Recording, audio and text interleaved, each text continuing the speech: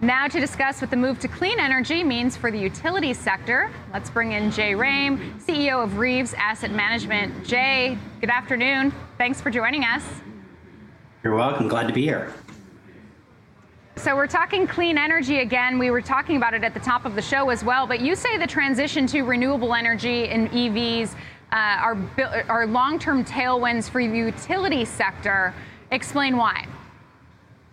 Yeah, that's right. I mean, I think, one thing that's interesting with the Inflation Reduction Act, too, is that it really accelerates those trends. So the idea of transitioning from kind of fossil fuel to renewable energy is that, more of the assets are in upfront investment.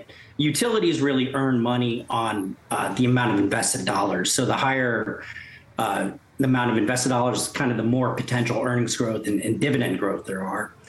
Certainly with electric vehicles and some of the other incentives that are in the bill, like heat pumps, stuff like that, that could create obviously some growth in electric demand. And for the last 15 years or so, electric demand hasn't really grown at all. So you seem to have this nice transition that creates a lot of opportunity for investment dollars for utilities with renewable development, as well as the potential for demand to actually grow a lot. So that's kind of the background. The bill, the Inflation Reduction Act, I think accelerates those trends. And that's why it's a nice little catalyst in the long term for the sector.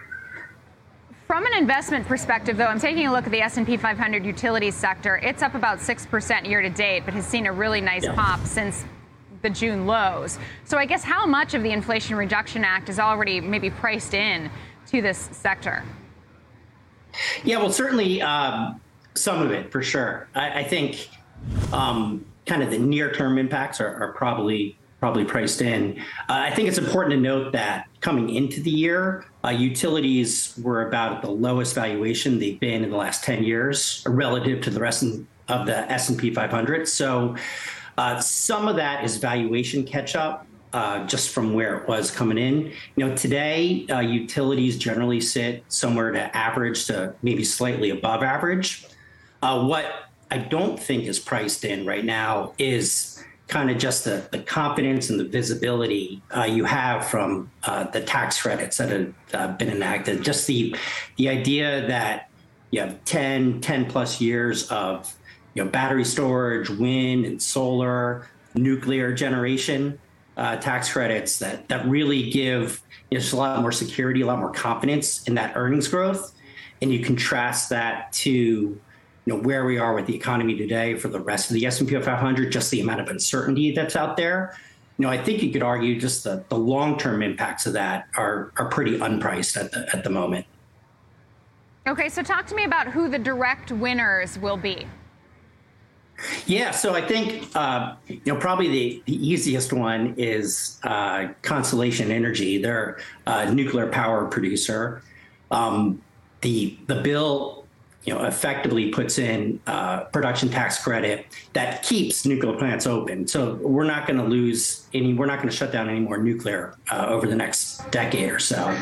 But what it does is it creates a floor price. So you can kind of think of the company as more of a infrastructure like contracted asset versus something that has a lot of commodity price, a lot of volatility in it. Next are the renewable developers, the biggest of which is NextEra Energy. NEE is the symbol there. It's the biggest biggest company in the sector, but they're the largest wind and solar developer in the country. So they're going to have massive investment opportunities. And I think what's interesting, too, is that up until now, you could really only put batteries on new solar projects, right? You didn't get a tax credit for putting batteries on wind or kind of old solar. Now batteries get a standalone tax credit, so NextEra can go to all of the development they've done over the last 2 decades and put new batteries there, and just more investment opportunity, more earning opportunity for them. All right, we have to leave it there. Shout out to you, though, Jay. I can see you're using a solar light. I can see the sun changing your lighting. So you're putting your money where your mouth is, right? Jay Rame, CEO of Reeves Asset Management. Thanks so much for joining us. Thank you.